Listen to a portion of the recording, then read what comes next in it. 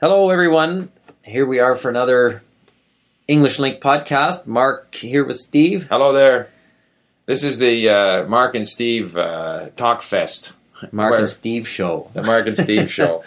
You know, what are we going to talk about? We should have, before we get on to things that are less serious. We're kind of in mourning today because our Vancouver Canucks lost in the Stanley Cup playoffs. Yeah. That's most people out there probably have never heard of the Vancouver Canucks, but here in Vancouver, hockey is king. No longer. The city is in mourning after our team lost to the Chicago Blackhawks. We won't go into details. It's too annoying to talk about. But mind you, in sports you can't always win. Somebody's got to win and somebody's got to lose. We got the World Cup now in South Africa, and there's I don't know how many teams, and only one team's going to win. So that's absolutely right. There you go. And some teams that are not expected to do as well will come and will do well, and some of the top teams will not do well and will get lynched by their respective media. I read in the paper that somebody said, I think it was the ABN Bank, which is a Dutch bank, said that the best thing for the world economy is if Germany wins. But their prediction is that Spain will win. And apparently it has to do with the size and power of the economy of the country. Right. Because the most powerful economy that's playing in the World Cup is Germany. Right. So if Germany wins, the impact on the economy and spending and so forth. I see. So, who knows? All these different theories. While we're on the subject of Europe, of course, we've had a change of government in the UK. Mm-hmm. And for the first time in a long time, they've got they don't have, like typically we think of the UK as having two parties. Right. Right? The Conservatives and the Labour Party. Mm-hmm. And now they have a coalition government. Right. Because the Liberal Democratic Party has formed a coalition with the Conservatives. But that the Liberal Democratic Party kind of came out of relative obscurity to get a significant percentage of the vote, so that they became a player in the political scene over there. Exactly. Now, there always has been that third party, the Liberal Party. And I think there was a coalition in the 1930s when a Canadian, actually, John Bonar Law, was Prime Minister. He was, if I remember my history. But the big issue in the UK, and why they typically, as is the case in Canada, why there's typically either one party or the other, is that they have this first-past-the-post election system. So in any riding or circumscription or whatever we call it, only one party will win. Right. But there are systems elsewhere. In fact, I think it's more common to have this proportional representation system, where even little parties, if they end up with 15% of the vote, then somehow or other they'll end up with 15% of the seats. Right. Which I guess seems more fair in a way. I know that here in British Columbia, and for the provincial government, they had a referendum on whether to move away from the first-past-the-post system to more of a proportional representation type system, and it got defeated. I think mostly because nobody could understand the system. Well, it wasn't simple. That was proposed. Well, that's right. It wasn't simply a matter of whatever percentage of the vote you get. It's factored in and divided and subtracted from, and no one understood it.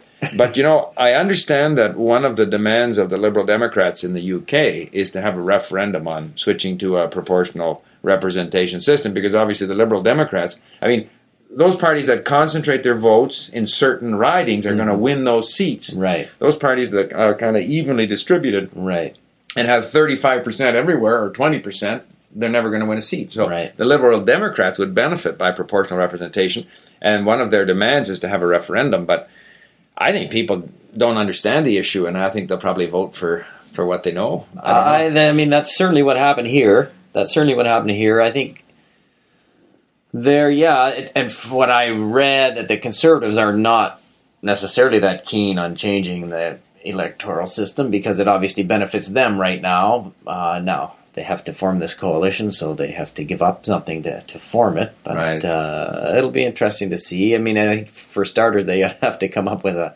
simpler formula for the proportional representation than the one they came up with here, so that people can at least understand what it is they're voting for or against. Yeah, some countries like France and I think the Ukraine, because I followed their election, There, they have a second sort of turn, right? So you have one election, and then whoever said there's 8 parties, and then the top 2 or 3 are in a runoff, so that there's actually a runoff, a second election. So people have to go to to vote twice. So I don't know what they'll come up with. But one of the things that David Cameron, the new leader, is talking about, which I think is highly overdue, but whether he actually pulls it off or not, I don't know, is this idea that in the UK they'll have to get away from the idea of entitlement. In other words, everybody, whether they are government servants, in other words, public employees, or even the electorate, they all feel they're entitled to this and entitled to that. I should have 5 weeks holidays. I should have this. I should have that. And all these countries are going bankrupt in a hurry. And he's saying we've got to talk about what we can put in rather than what we're going to take out. Easily said. Lots of people say those things. The problem is you get into power and then it never. And you like to stay there. You like to stay there, and human nature is that if you were given something and then it's taken away from you, then you feel hard done by, and you're going to complain. Just like in Greece, where their country is going bankrupt, and they're out in the streets protesting. Mind you, things are going to have to be tightened up on them. Mind you, the situation in Greece is probably no worse than the situation in California, insofar as government debt is concerned. The bigger problem with the politicians is that the business model for a politician is, I take the taxpayers' money and I use that money to buy his support so that he'll vote for me next time. And since a small percentage of the people pay most of the taxes, therefore, in a situation of majority rules, if 20%, 10% of the people, I think, pay 55% of the taxes. Right. So 10, 15% of the people are unhappy. 60% of the people are happy. They're getting something for nothing. Yeah. However inefficient the delivery of that service and entitlement is. Anyway, we've been on that subject before. For sure. Yeah. Listen, speaking about health, which we weren't, but it's a public service, both of us now have gone to visit this Chinese acupuncturist. Yeah. And I've decided to give up on the guy. You've got your bad neck, which you can describe. I have a situation where sometimes I think the circulation to my fingertips, it's not the blood circulation, but it's the nerves or whatever, are such that my fingers get cold and sometimes a little bit numb. And my thumb is sometimes a little bit sore. So I thought, this would be something for acupuncture. Right. Because I haven't been able to find a doctor who's got anything useful to say other than wear gloves, Yeah. Now, it could also be carpal tunnel syndrome. I don't know. So anyway, I've gone there twice. It's the first time I went there. He sits you down, doesn't say anything. I was about to tell him what was wrong. Shh. Don't tell me. And then he kind of squeezes my fingers, looks at me, stick out your tongue. Then he draws a little stick man and says, you've got this, this, and this wrong. Now follow me. And then he makes me lie down, sticks a bunch of needles in me, and I lie there for an hour. And I didn't feel any better. Then I went again, and the same thing happened, and I still don't feel any better. So even though I've heard great stories about this guy, I'm not going again. Well, I should explain that the reason you went there is because I went there, and the reason I went is because a friend of mine had gone there. And this friend of mine had back problems forever. I don't know what, disc problems in his back. Like he couldn't walk, he couldn't golf, like he couldn't do the things he liked to do. And he'd had surgery, I don't know, 3 or 4 surgeries, like a lot of surgeries, and didn't get better. And he was recommended to go see this guy. And he said after, I don't know how many treatments, how many times he went to see him, but he said the guy cured his back. Like he's fine now.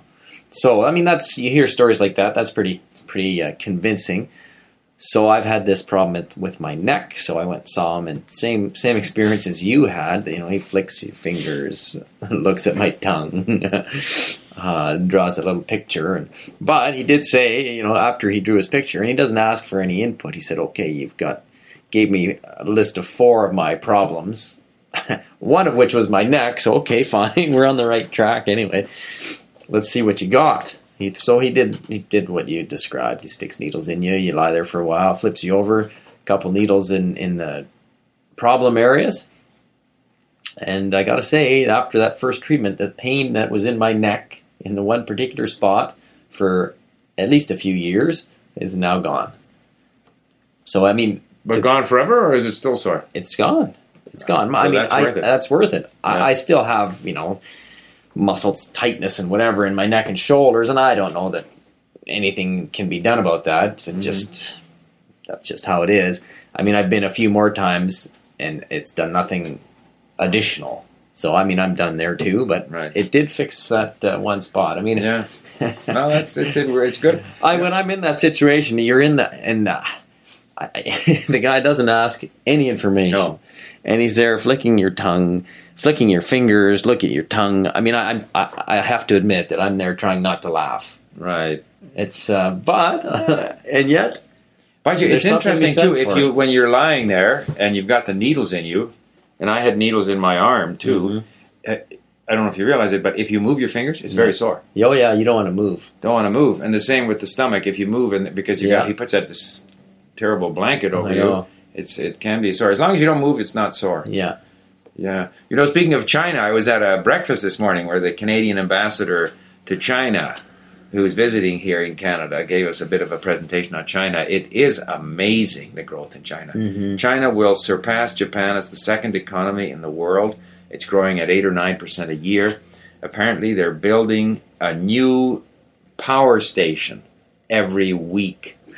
A new electrical power station every week. They import 65% of the world's iron ore, produce 50% of the world's steel. I was at a forest industry conference yesterday, and we were talking about the growth opportunities for wood in China. But China produces 50% of the world's cement. Maybe it's even more.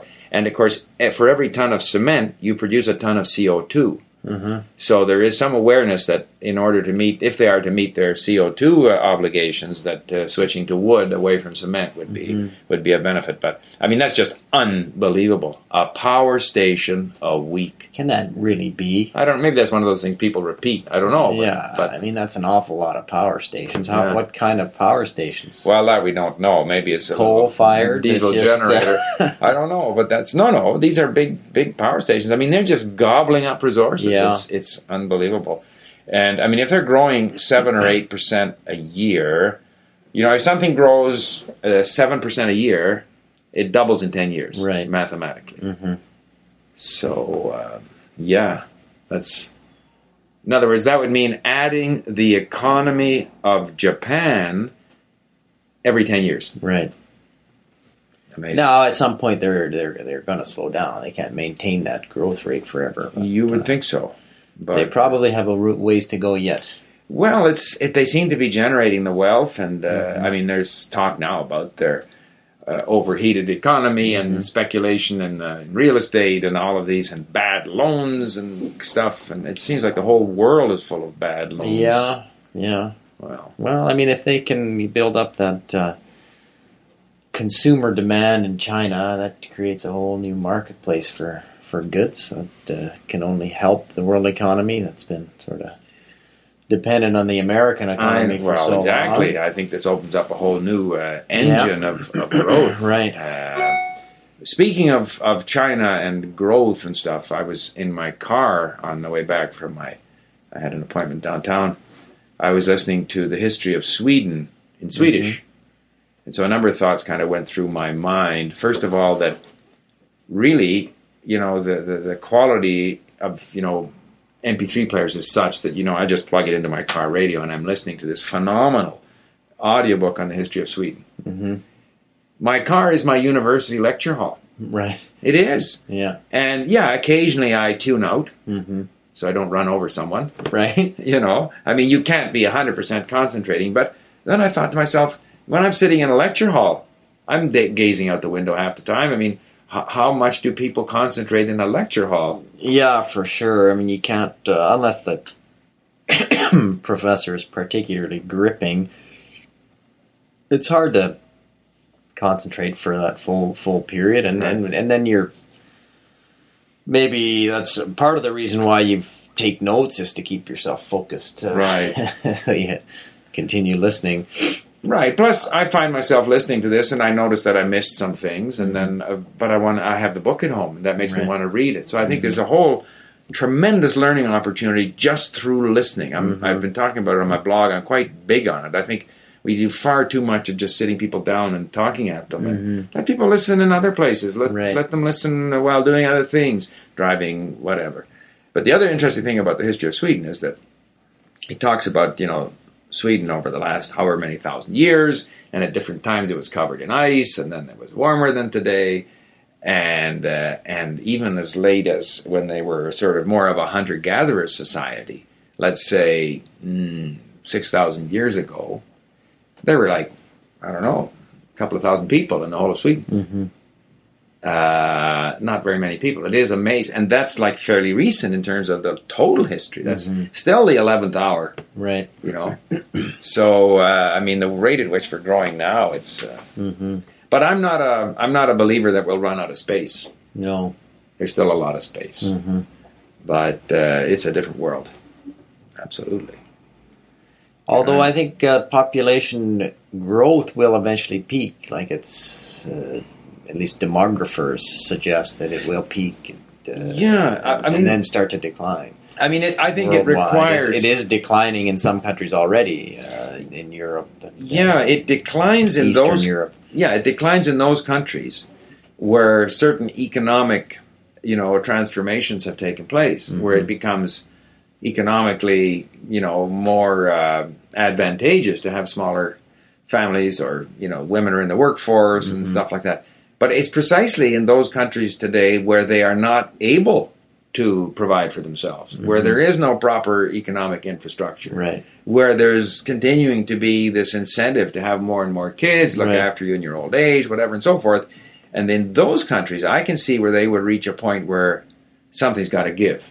And we're seeing it now through this massive migration. But migration is not going to solve the problem. No. You're not going to take 1 billion people and move them to Europe. No, but I think those countries, and I think the internet is going to have a profound effect there, getting more knowledge into more people's hands, and, that's true. And helping people everywhere sort of advance despite the infrastructure and the situations in those countries. And your average resident of the third world countries may have a better chance now to raise themselves. You raise an excellent point about how the third world countries are going to leapfrog the technology. I was talking to a friend of mine who was in Paraguay, and he said down there everyone has a cell phone. It's much cheaper than here. The phones are cheaper. It's like $10 a month for unlimited access. Yeah. So everyone is connected quite cheaply. So that the old issue that you had to build in a telephone infrastructure and all this kind of stuff. And I think in Africa as well, I hear that cell phones are becoming more and more common. I heard that in Kenya they're the most advanced in payment by cell phone systems or something. Because no other payment system. No other system, I guess, works. Well, no, that's right. So no, you're quite right. Now maybe then with the iPad, mind you, and then I hear we hear that in countries like India, they're developing the $1,000 car and a $100 computer. Yeah. So if they come up with the $100 iPad or the $50 those types of things iPad, will come. They'll come, and the more people that are sort of plugged in and have access to all the resources that are out there, which certainly wasn't the case in the third world before, or is much better now that with the internet, with access to all that information that is accessible online. Mark, do you realize something? What's that? They can access Link? Exactly. I know. They're all going to be speaking 10 languages. How many people? Those are our growth markets, like Niger and I don't know, wherever the population is growing, if they can all get on Link. And we got to develop whatever language they need there, you know, because, in Africa they got all these different languages, so they got to learn each other's languages with Link. I think that's a growth. We'll send a research team to... Sounds like a good idea. Yeah. Anyway, that's probably about as much time as is required for people to go for a jog or do the dishes, so we'll end it there, and we'll pick it up again next time. Thank you for listening.